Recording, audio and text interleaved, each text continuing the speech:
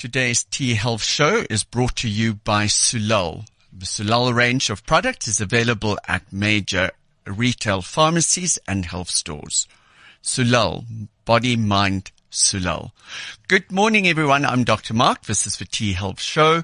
And in studio today, we have the head trainer for Sulal, B. Heidenreich. B, good morning. Good morning, Dr. And the rest of my normal cohort, Sister Elise van Aert, Stacey Holland, and our producer, Simpiwe. Good morning. Hello. Okay, so as the only guy in... Really? Oh, please. So as the only guy in the studio, the month of November is called Movember. And Movember is the month where we focus on men's health issues. So we are going to talk about hormones and the extent they play in men. So to kick us off, I'm going to ask you guys, what are the 5 most common hormone imbalances in people? Okay, Simpiwe is ready. No, Yeah, that's the first time I've seen you so excited. Yes, The go. hand was up first. I thought he was going to be like, what are the hormones? And I was going to be like, testosterone. So okay, let's stop there. I'm very glad that you said that because B, when you and I spoke, we touched on this. When guys hear the word hormones, they either think of their wives and the hot flushes and mood swings that they have, or they think about testosterone and muscles. But actually, we have 50 hormones in the body. Each of those plays a specific role, and all of them are inextricably linked to the other one. In other words, if I fiddle around with one hormone, it brings about changes not only in that system, but it affects the other hormones that's related to them. And this for us is incredibly important to understand. But it's normal to say that is it a correct fascination that men have with testosterone? I mean, we understand that testosterone defines certain things. In fact, I found an interesting fact the other day. When you equalize testosterone measurements for women and estrogen measurements, we actually have higher testosterone than estrogen, apparently. You make 4 times more estrogen in your ovaries, 4 times more testosterone in your ovaries than you make estrogen for the simple reason testosterone is the precursor to estrogen. So is it a correct fascination for men to be obsessed with testosterone? You know what? Let me ask, let's ask the other ladies here. Most men are fascinated because they think that's the only hormone that drives their libido. And we all know where Muscles or libido, I suppose, yeah. But we need to remember that testosterone is not just about libido. It's important for your blood sugar levels, your mental state, how your brain functions. There's so much Cardiovascular health, bone health. So much more to But they're not thinking about those things, right? So They don't know it. That's the I actually want to go a step back. If you walk, Stacey, you're a personal trainer. B, it looks like you exercise on a regular basis. What are your... And yet you've Because lost you're the most just weight out of all of us. Fabulous. You know what? Walk into any gym and go and see what's happening there. And people think testosterone is for muscles, and that's what they use it for, testosterone and anabolic steroids. Yeah. And then they use it in their late teens and in their early 20s and maybe into their 30s. And by the time that they get to 35, they end up in my office and now they have emotional disturbances and erectile dysfunction. Besides all the other stuff that they've done, like cause irreparable damage to their fertility, they might have caused damage to their cardiovascular system through the effect of testosterone. So testosterone it's not only there for muscle growth, it has a role to play in so many things. But let's circle back to what we started with. What are the most common hormone imbalances that we have? We're talking about men now. Oh, People. just people in general. Because they're the same. I'll start. Sugar imbalances. Diabetes. Yeah. And Insulin what we need resistant. to know is that your sugar metabolism depends on a couple of things, like insulin, number one, insulin growth-like factor, which is like a growth hormone. Unfortunately, cortisol levels and glucagon. Okay. And all of those come from the adrenal glands. But did you guys know that all of those hormones, as well as testosterone, bind to one receptor? So if there's a problem with your testosterone, you have a problem with insulin metabolism, with cortisol metabolism, etc., etc. Now, where's that receptor? Everywhere. On All your throughout the cells. body. All your It's cells. everywhere. It's ubiquitous. It's in the brain. It's in the very gut. big word, that one. Did I use it? Did I use it correctly? 100%. 100%. But also, I mean, if we start from the brain down, or even just going above the adrenals, thyroid is a major one. So that's the second one, hypothyroidism. Yeah. Okay. So we're going to circle back to each and one of them. So you've already mentioned the third one. What did I mention? Adrenals. So adrenal insufficiency. And, we spoke about it last week when we spoke about stress and fatigue. Your adrenal insufficiency. Now, guess what the fourth one is? Okay, so we mentioned thyroid, adrenals. This is not something that usually occurs in men, but Sister Elise, actually, when I spoke to her about this, mentioned something about it. B, from your side, what would you think? I would say if it's not specifically in men, then polycystic ovarian syndrome. Absolutely. Wouldn't that be Because- insulin and thyroid and Insulin, testosterone. thyroid, And testosterone. Yes. Now, Damn it. so that's the fourth one. Now, guess what's the last one? It's number 5 on the list. Hypogonadism. Oh. Absolutely. And hypogonadism is not only in men, it's also in women. Why? Because hypogonadism, that's when your gonads, testicles and ovaries, start becoming lazy or insufficient, or they shut down. And it's hypo versus hyper. So hypo is low. Okay. Underperforming. Hypothyroidism, hyperthyroidism. Okay. Yeah. So why is this important? Why do you guys think hormone balances is important? It makes people feel like absolute shite. Never mind that it makes you feel crappy. We feel like walking zombies. Yeah. That's one reason. But the biggest complication with hormone imbalances is that the fact that it has a negative impact on cardiovascular health, insulin and glucose metabolism, thyroid metabolism, it leads to inflammation, and we all know that inflammation is bad for us. It leads to cognitive decline. It leads to erectile dysfunction. It leads to osteoporosis and osteopenia. So Anxiety. depression and anxiety, mood disorders. So basically create frustration in So basically you feel like shit. So, you know what, every time that I walk onto a stage and I talk about the importance of hormone balance, I start my talk with something along the line that from an anthropological perspective, that's a big word, Exactly. or an evolutionary perspective, the human lifespan is approximately 48 years. Elephants, 52.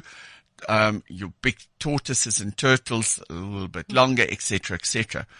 But from an evolutionary perspective, you are at the end of your life at 48. Now, all of us in this room, except the little one, is coming to the end of our lives. And this is where hormone levels start declining. It's the natural progression. But what we have done through the advances in medicine and advances in civilization, that we are now living in communities where we are sheltered and pampered, etc., we live longer. But we haven't changed our genetics. And this is why hormone imbalances start moving us from being alphas at the head of a herd to the middle of a herd to the back of a herd, where you start falling prey to not only predators but disease. By keeping these hormone balances optimal and in check, you prolong well-being and quality of life, never mind longevity. So, We've increased lifespan, but many people haven't increased health span. We haven't increased our health span. Yeah. What I also find quite interesting, you say, when you reach your 40s, your hormone levels start declining. All of them decline except for your cortisol, which increases as we get older. And we've already discussed the problems that cortisol can actually cause. My hand's been up like Hermione Granger. So actually, when do you think hormone levels start decreasing? Probably in your 30s, realistically. 35. 35 probably even. Elise? I agree with that. Sims, I've had this discussion. You better get this one right. I'll just go with, 25. Majority rule. Okay. So your hormone levels start... Classroom today. And we are failing, people. Pull your socks out. Your hormone levels start decreasing from your mid-20s. Oh, wow. So for women... So it's just going downhill for me Basically, right now. as you climb the hill, you start going And down. listen to this. By the time that you turn 50, your testosterone levels have decreased by 50% from your 20s. So... Is Is depressing thought for a Thursday morning. Well, I don't know. Is this just because of this delay in genetics catching up, or is it a factor of epigenetics and our belief, and therefore our lifestyle that aligns with this belief that these hormones start declining? And is it across the board? I certainly think lifestyle plays a big part. Do you know what I mean? The food that we eat. I think there's definitely a big role with regards to that. Because in terms of metabolism, from around 30, there's actually just a baseline that's maintained, but we tend to lose muscle tissue. And muscle can be thought of as an endocrine. Just explain, B, you and Stacey, please explain metabolism, because people think metabolism it's what you eat. Yeah. But it's something completely different. So will you guys just unpack That's the bit that's on this. what metabolism means, because I want us to move over to a disease that is becoming more and more prevalent, and it's called metabolic syndrome. So just explain metabolism. So for me, the simplest way to explain metabolism is literally how each and every cell in your body is taking the carbohydrates, the fats, and the proteins, and all the nutrients that you eat, taking all of that and converting it into energy that your body can actually use. To me, that's the simplest, 100%. the simplest It's we've mentioned it on the show. It's the sum of all these chemical reactions that take place in the body. So often people think of metabolism, as Mark mentioned now, as weight loss, but actually it's not. It's how efficiently your body and therefore your cells are able to use energy to power the entire system. Exactly. And that powering the system comes to something as simple as blinking your eyes, breathing, how you digest your food. It's not just about muscle and weight loss. Yeah. So when we think of metabolism, what you said, it's literally taking energy, burning it with oxygen to make a form of energy that our body uses to work. And our mitochondria, which we've only started learning about in the last, what would you say, be like 5, if that years, not even 10 years, we've been looking at mitochondrial dysfunction in these energy crises that we have and in our general understanding of what it means to be healthy. And just again, going back to basic biology, we used to call them the powerhouses of the cell. And I mean, I think it's just the best description for now for most people to remember. Absolutely. Yeah. It's like supplying coal to Eskom so that you can switch on the lights. And they're experiencing exactly what's going on in South Africa. We're experiencing this biological load shedding because we run out I like of, that. yeah. I like that. I like that term. Yeah. So, one of the most common diseases that we are having, and it's a syndrome, which means that it's different diseases or symptoms that's defined as one entity, and that's metabolic disorder or metabolic disease. Sister Elise, will you run through our understanding of metabolic disease? Because yesterday I saw you did a lot of reading on it. It is a test, clearly.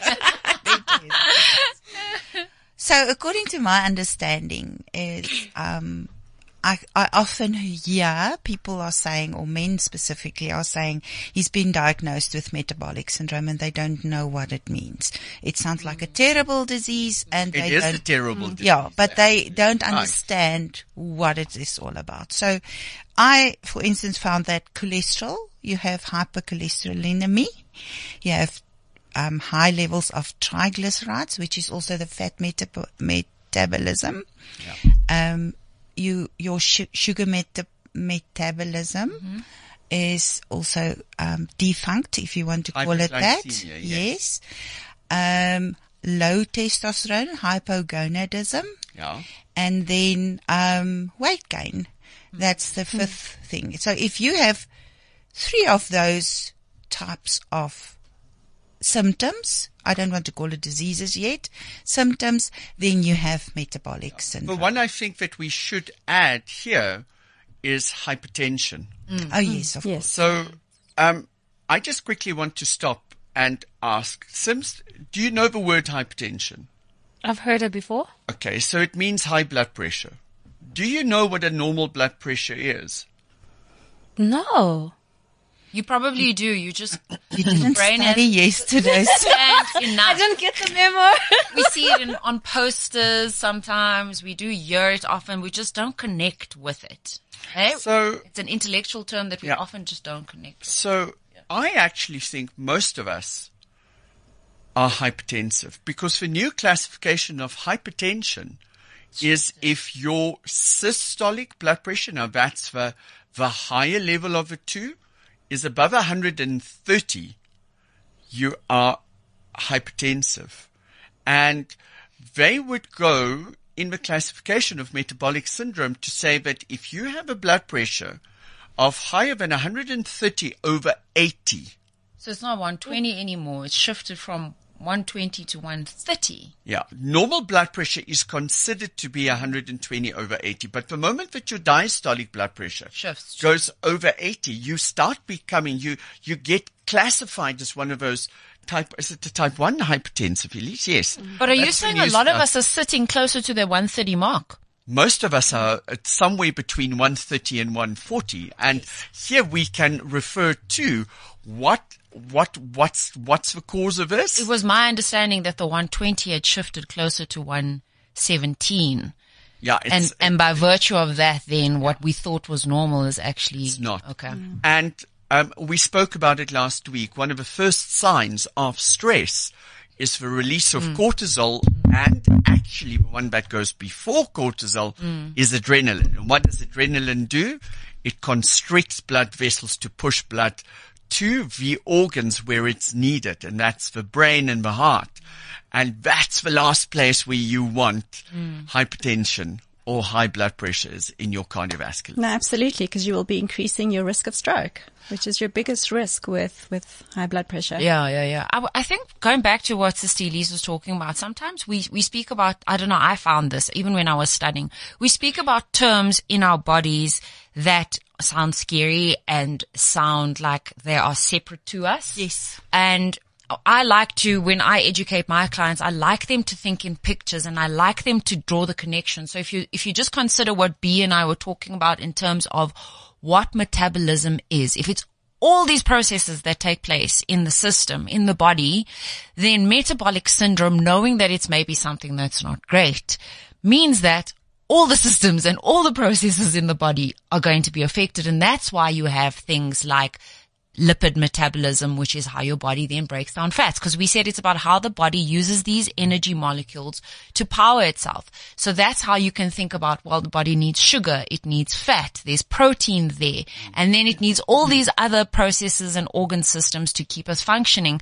So when you say metabolic syndrome, it actually is serious because it's every system in the body that will somehow be affected from it not functioning properly. So it's very interesting when we look at the distribution between men and women for metabolic syndrome. We see that women have only a 3% higher incidence of metabolic syndrome. And all of that happens after menopause. Higher than men. Higher than men. Okay. Higher than men. So why are we concerned about hormone imbalances and specifically metabolic syndrome?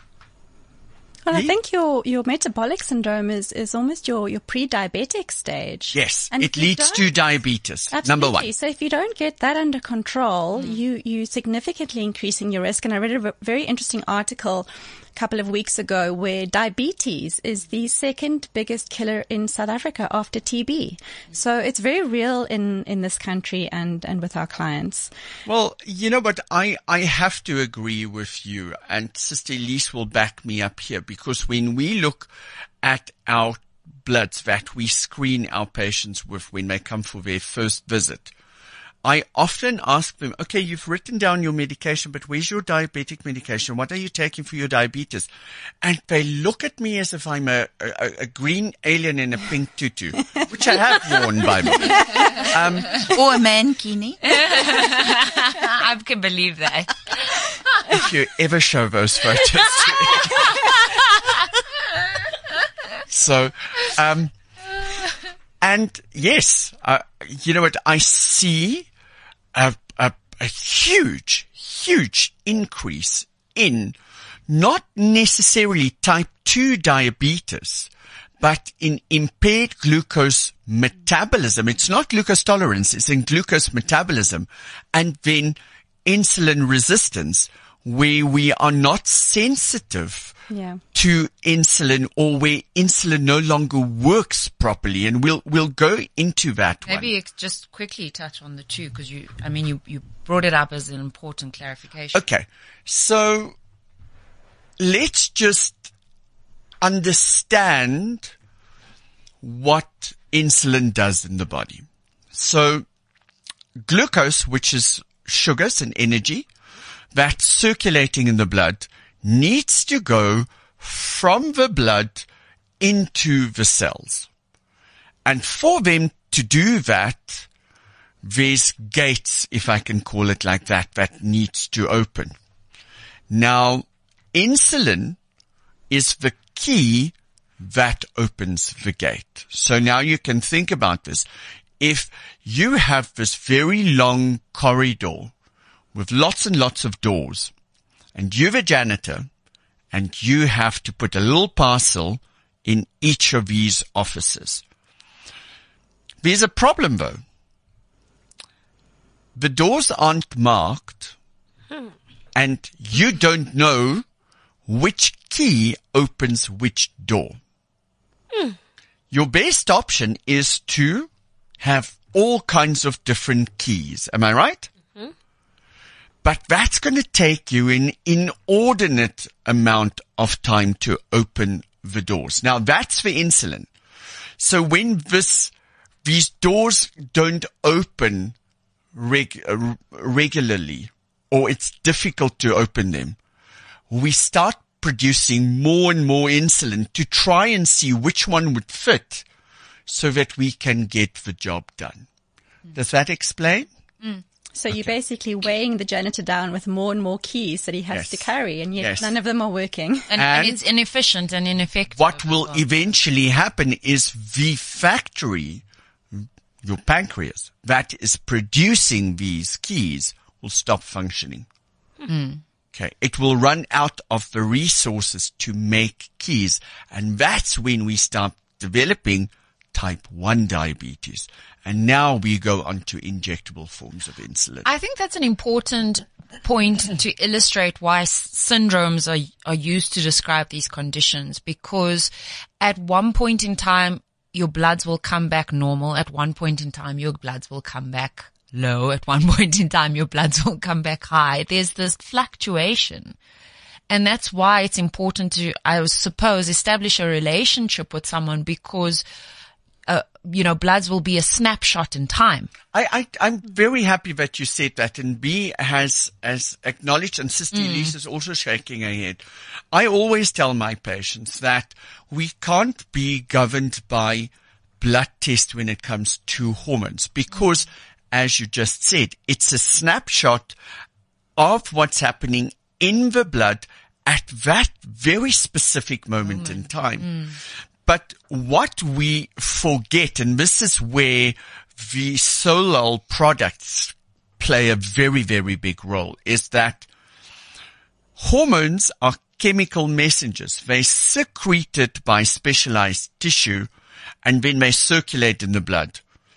For them to become active, they have to bind to a receptor. And only then does it elicit an effect. But for it to bind to the receptors, it requires cofactors. Things like vitamins, minerals, trace elements, and other enzymes. And if we don't have optimal levels of these things, and this is why I think most people think they supplement. But we have to supplement in a specific way to manage stuff, because if you over supplement, you create a toxicity. But we'll talk about that. Sister Elise, you said something very, very interesting earlier about one of the major hormone imbalances, and that was polycystic ovarian disease. In your reading that you found that the difference between the testosterone in the men and the women. Exactly. Yeah. So just run us through that one again. So the relationship between testosterone and metabolic syndrome differs from males to females. Metabolic syndrome definitely relates to low testosterone in males. But in females, it is the other way around. With high testosterone levels, women present with metabolic syndrome. So just high androgens, therefore impacting the female body in a completely different way. I agree with you, but I also disagree, because the fifth one is hypogonadism. So women have a double, and this is what makes our work when we work with women so difficult, is it's about the balance. Why are women so difficult? Why are we so complicated? One of, you know what, testosterone levels can be associated with metabolic syndrome if it's too high, but it can also be associated with metabolic syndrome if it's low. Okay, but let's go into that. Okay. All right. So what happens if a woman's ovaries stops working? She stops producing testosterone. But where else does she produce testosterone? In her adrenals. Correct. So now your adrenals is going into overdrive. So you've produced more testosterone. What has happened then? You get this middle, the core weight distribution, where they have a belly, etc., suddenly develop that. Yeah, that's your adrenal type body. Okay, but if I have to ask a question, when we see those women, Oh, you're referring to the PCOS body. Correct. But after menopause, when your ovaries stopped working, you develop that adrenal body where the fat distribution is around the tummy. That fat distribution is because of cortisol. Exactly. But why do we secrete more cortisol? Because the adrenals try and compensate for the testosterone that's not being secreted 4 times by the ovaries. That's very interesting. That's very interesting. Now, on the flip side of that, as we said, testosterone is the hormone that decreases in women faster than estrogen, because we can make estrogen in other parts of the body as well. But you know what? Testosterone is the precursor because you use it to aromatase into estrogen. Yeah. And this is important for men as well, because when you fiddle with the testosterone, you are fiddling with the estrogen. Well, by taking testosterone, I can turn you into a big girl. I was going to say, is that also why we're starting to see a shift, and we did speak about it just from a psychological perspective, in the morphology, the shape of men's bodies? Yes. Absolutely. I think also by increasing estrogen in men, you're also risking the risk of prostate cancer. Yes, because actually testosterone protects you against prostate cancer. Correct. It was very, very interesting article was published recently, which when I saw it, I was jumping up and down, because for such a long period of time we thought that prostate cancer was related or as a cause of testosterone and testosterone supplementation. And the latest studies have shown that when we treat the metabolic side, and that is testosterone and lowering cholesterol with statins, or testosterone and lowering insulin levels with metformin, there's a cardioprotective element to testosterone supplementation, which we always thought was in the reverse, that testosterone would cause cardiovascular dysfunction, and that now when you use either one of those two drugs in conjunction with testosterone, it protects against aggressive prostate cancer. It's like what we found with a woman. Everything that we knew up to, I would say, 2019, 2020 is being turned on its head. We are understanding the necessity of balancing hormones far clearer than we ever had previously. Yeah. Well, then quick question, Dr. Mark, on the whole topic of hormones, and that if the one happens to a woman, it's the opposite for guys. What happens when you're talking about a trans person, where they deliberately go in and they get hormones, and that is to deliberately change how they physically look and their physical attributes? And given underlying conditions, it's a very good question. Okay, so can I just you answer that one? Because if you are transgender, it's either a decision that I want to trans, or it is a biological thing. So that needs to be established first. Okay.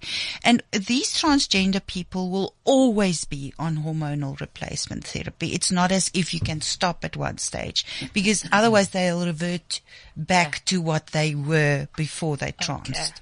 And that's the problem that we sit with. You need to understand what their hormone levels are, where is the problem, where do we need to fix. It's small changes, like Dr. Mark always says to our patients. It's the feedback that we get from these patients and how we're going to treat them with hormone replacement. And I think... Sorry, Gobi. Okay. No, I think this is really important, that you don't try and fix this yourself, that you actually consult with somebody who understands hormones, who understands the complexity of hormones and how they interact and interfere with each other, if you're wanting the best results. Hormones are so powerful, and I think we say hormones like they're these innocuous things that flow through the system, but they are extremely powerful. But I find it interesting if someone considers then transitioning with underlying hormonal imbalances, how that would be handled. For me, it would be quite a fascinating thing if someone's got underlying metabolic syndrome or disease or Hashimoto's or something. Yes. How would that be So handled? Yeah. There's, we know that women have a higher incidence of autoimmune diseases. Yes. So when a male transition to female, the risk and the incidence of developing autoimmune diseases, thyroidism, osteo and rheumatoid arthritis increase, and the other way around. So Actually swap the good parts and literally. Okay, so let's just very quickly run through the 5 major hormone imbalances. So we have seen diabetes, elevated cholesterol levels,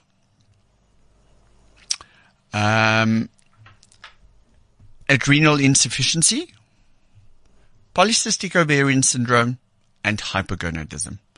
So B, let's just start with supplementation, and that we can have in the Solal range of products, which is available at retail pharmacies, health stores, and some of our major chain stores. I know that Pick and Pay will have some Solal range. Am I right? Mm-hmm. Pick and Pay have. Yeah, most I don't know about the others, Checkers and Spar. I haven't seen it there, but I know that Pick and Pay stores. Yeah. And your best bet is probably independent pharmacies as well. Okay. So diabetes, insulin metabolism, that's off. So What do we have Yeah, in the range? there's normally about 2 products I'd recommend for that. The first one is chromium polynicotinate. Never say that. I know, eh? Chromium. Chromium poly. So Solal does a very absorbable, bioavailable form of chromium. And what chromium does, it almost acts as the Q20 for the keys that Mark was talking about. Oh, so it makes it fit easier. So it helps makes the insulin fit better. It makes insulin work better. It helps to unlock those doors so that your glucose that's in your bloodstream can actually get into the cell. And chromium is actually really important for people who exercise a lot. Exercise decreases your chromium levels. As well, if you eat a lot of refined foods, if you're eating a lot of white bread and white rice and maize meal. Stop eating the stuff. Yeah, you're Stop refined. telling us what. Stop it. Your refined carbohydrates actually eliminates chromium from your body. So if you think of the people who've got insulin imbalances and insulin problems, the need for chromium is actually quite significant. So Is that because it's necessary to work with magnesium to counterbalance the effect of the sugar, the influx of sugar that's Yeah. So using chromium and magnesium together is actually a very good combination. Yeah. Another product that we often suggest is alpha-lipoic acid, which is very structurally similar to your B vitamins. And alpha-lipoic also works on sensitizing your insulin, makes your insulin work better, and it helps your little mitochondria, your little energy factory to produce that energy that your body needs that we were speaking about earlier. So the combination of alpha-lipoic and chromium are really important for your metabolic syndrome, your insulin resistance, as well as for your diabetics. Okay. I just want to stress, and I can't stress this enough. Nutritional supplementation is never a substitute for prescription medication. Correct. If you are a diabetic. So please don't think that by taking these you can just control your diabetes or glucose intolerance or insulin resistance. Absolutely. You can help optimize the system. And this is again, hormones need to bind to receptors very often, and most often require cofactors. And what we are basically talking about in supplementation is giving you the optimal cofactors so that these systems can work correctly. Absolutely. I agree with you, Mark. And we never advise anybody to stop their chronic medication. And the supplementation is really, like you say, to support how those processes work in the body, to support the medication that you are taking, which is also why it's really important that you keep going for your medical follow-ups to make sure that the combination is working correctly. Okay. So the next one that we see very often in the practice is hyper or hypo. So it's either overactive or underactive thyroid. Now, Elise, your daughter. Why do you look so grumpy now? It's confused. Because I told her she can't have carbs. It's still school exam time, yeah. So Engela went through a thyroid crisis, and you know what? She ended up in hospital with almost like a Cushing's syndrome because of this. Don't you just want to relate to us some of the signs and symptoms that you can experience when you have problems with your thyroid metabolism? What I noticed with Engela was the anxiety first. She was like very stressed out, heart palpitation. So she had the overactive thyroid. Yes. When the thyroid start just going mad, Yeah. it produces so much thyroid hormone that it drives you insane. And then that terrible fatigue she had. That was the three things that I remembered about when she went into this crisis. And only then the specialist started looking for the thyroid problem. And they started with the two simplest tests, with the thyroid stimulating hormone and the T4. And later on, when she didn't respond to anything because that looked normal, they went into looking at T3 and antibodies. You always have to do a quite robust thyroid panel Yes. if you Yes, suspect. especially with those types of symptoms. Absolutely, because we spoke about it. Simpiwe, do you remember when Dr. Claudia Duval was here when we spoke about kidney disease? One of the things that Claudia, as a physician, is seeing is the increased prevalence of subclinical hypothyroidism. And when I started really looking for it in my practice, Elise, has there been one person in the last month, and Stacey is shaking her head, that we've seen with a normal thyroid? I think there was one, a guy who had a TSH of 1.2 and a T4 of 16. But one. So B, hypothyroidism, lead us off. One of the stuff that we can have in the Solal range that we can use to help maintain normal thyroid function and even support thyroid function. Yeah, absolutely. So for an underactive thyroid, depending on the severity, you would normally need thyroid hormone replacement therapy. But this is dangerous. Yeah. You need to do this with a practitioner that actually knows what he's doing. Absolutely. Because there are different products on the market and you need to understand where your endpoint is. Absolutely. So what Solal has is we have a product called Thyroplex, which supplies the building blocks that your thyroid needs to be able to produce a thyroid hormone. So we're not supplying actual thyroid hormone in the product. We supply ingredients like iodine, tyrosine, and glucolipid, which comes from the myrrh tree. And these are the little building blocks that your thyroid needs to be able to make your thyroid hormone, your T4 and your T3. So this maintains your optimal thyroid function. It can be used together with your thyroid medication, provided, as Dr. Mark said, it's being monitored and you are going for your regular blood test to see what your thyroid hormone levels are doing. What other ingredients you can add, things like your iron and your zinc, are also really effective because these actually help the conversion of your thyroid hormone T4 into T3 so that can actually work in the body. Yeah. Can I interject there for a second? One of my mentors, David Arthur, who is part of the Ascendus group, Yes.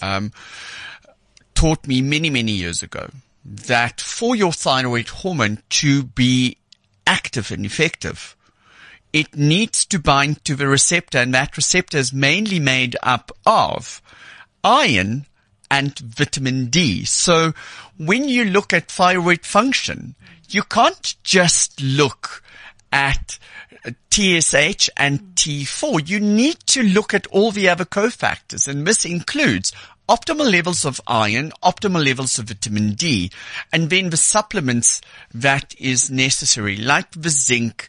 The magnesium is very important. You guys have the magnesium available? We do a magnesium glycinate, which is one of the better absorbed forms of magnesium.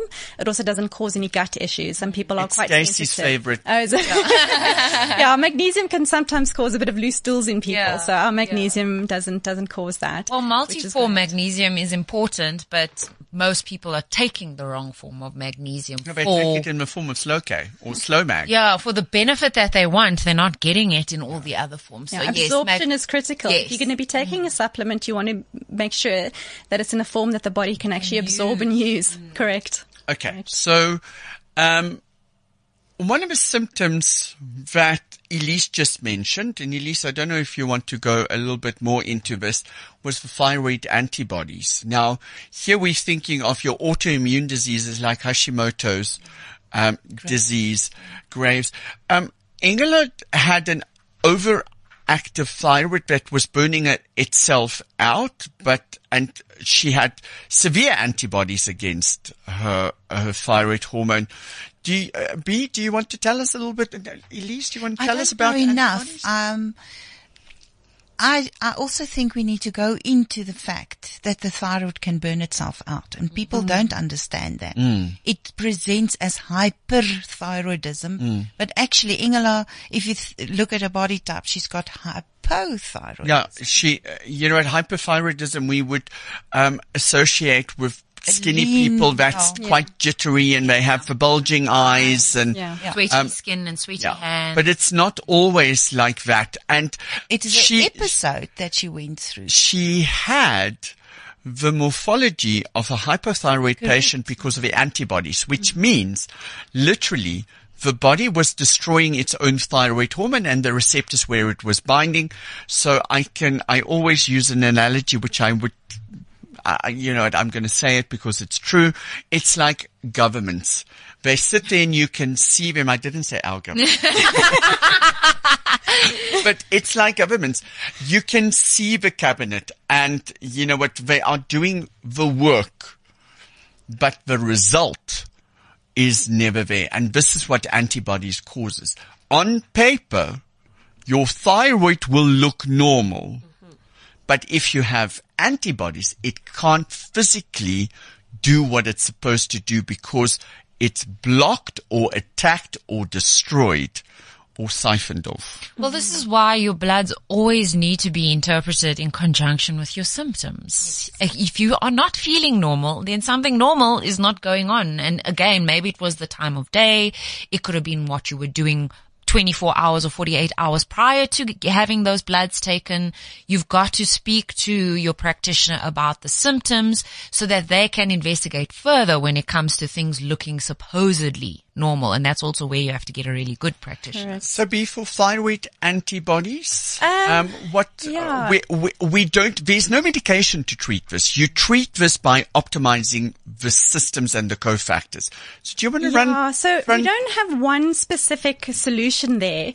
You sort of want to address the autoimmune element. So there you're normally looking at ingredients such as your vitamin D3. You're looking at your omega-3s. You're looking at coenzyme Q10. The magnesium even, probiotics. You want to address the autoimmune element and you get that right. You will then be able to get the hormones right as well. I think also it's an important note here is that, the body is not doing something necessarily wrong. It is doing the best it can with what it has. That's why we're talking about supplementation and changing certain things. Because often when we start changing the very actions that we do, maybe inadvertently, the body's just coping. And when you can change that coping strategy for the body, then some of these symptoms seem to sort of dissipate a little bit, So I think that's an important understanding. Correct. Okay. Yeah. So one of the third, let's go over to the third, big one, and that's our lipid metabolism. That's, dysfunctional. And here we're looking at, low HDL, good cholesterol levels, and elevated triglycerides, which is the fatty compartment of that. We also have LDL and very low lipid density lipid proteins.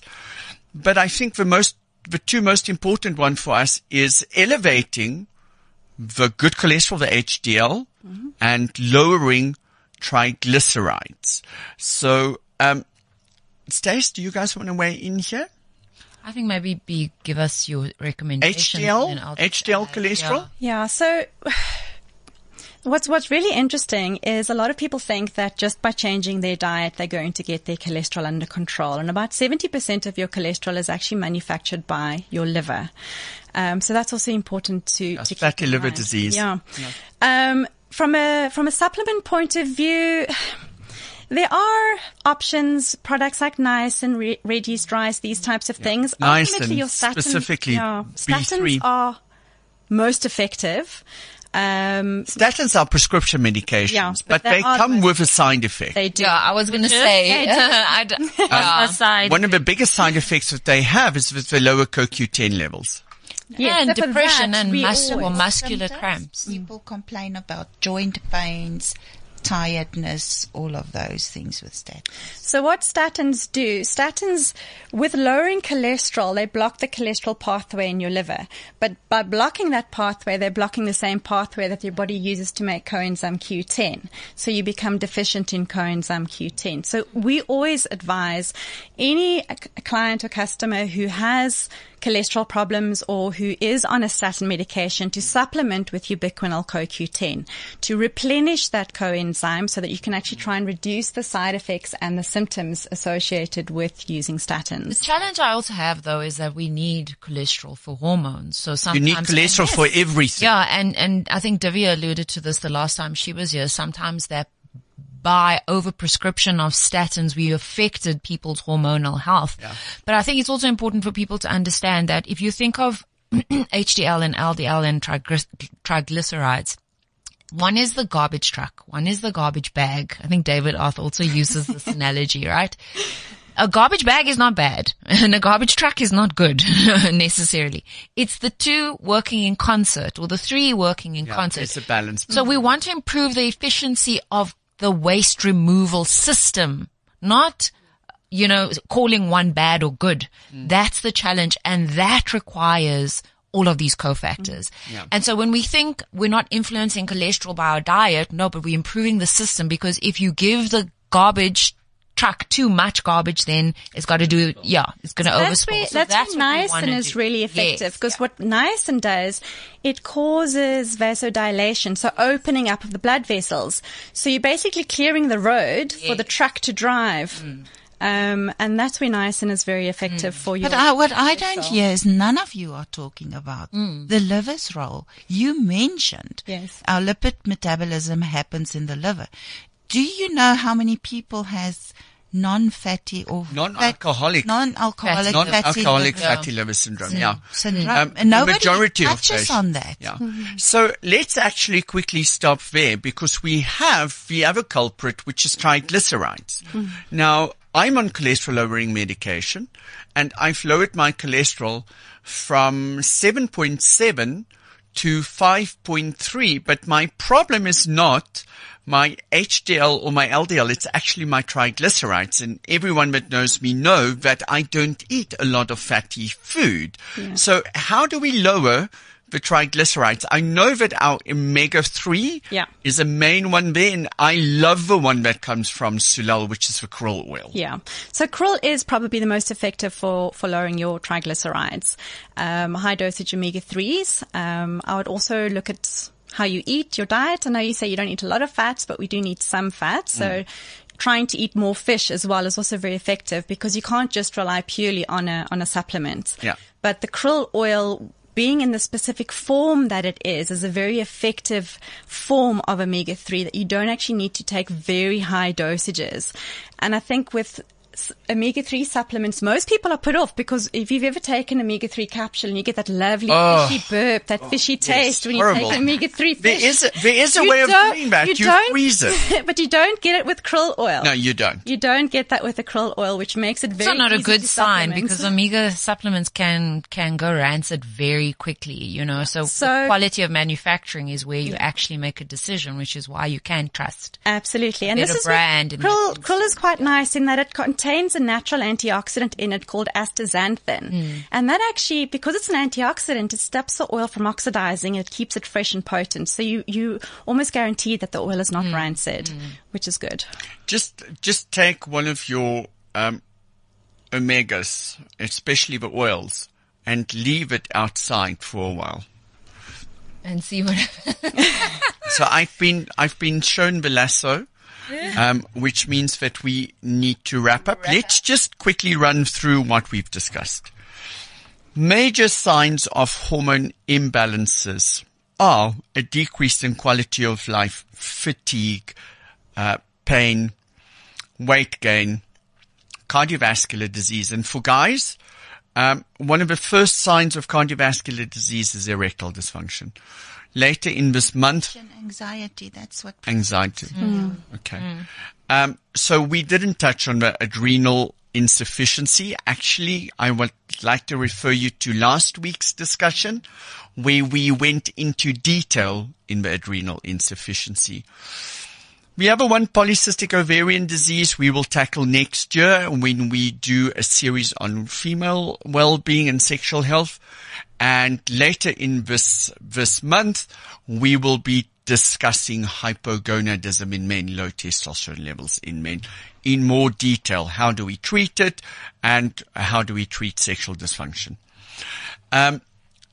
B, from us to you as an expert, thank you. Your knowledge about these products for us is invaluable. Thank you to Sulal for allowing you to come and speak with us. Stacey. And Sister Elise, as always, thank you very much. Simpiwe and I will be back next week, and we will be joined by Dr. Gareth Jasink, a good friend of mine. He's a plastic and reconstructive surgeon, and we're going to talk about aesthetic treatments specifically for men, seeing it's November. The T Health Show was brought to you by Sulal, Body, Mind, Sulal.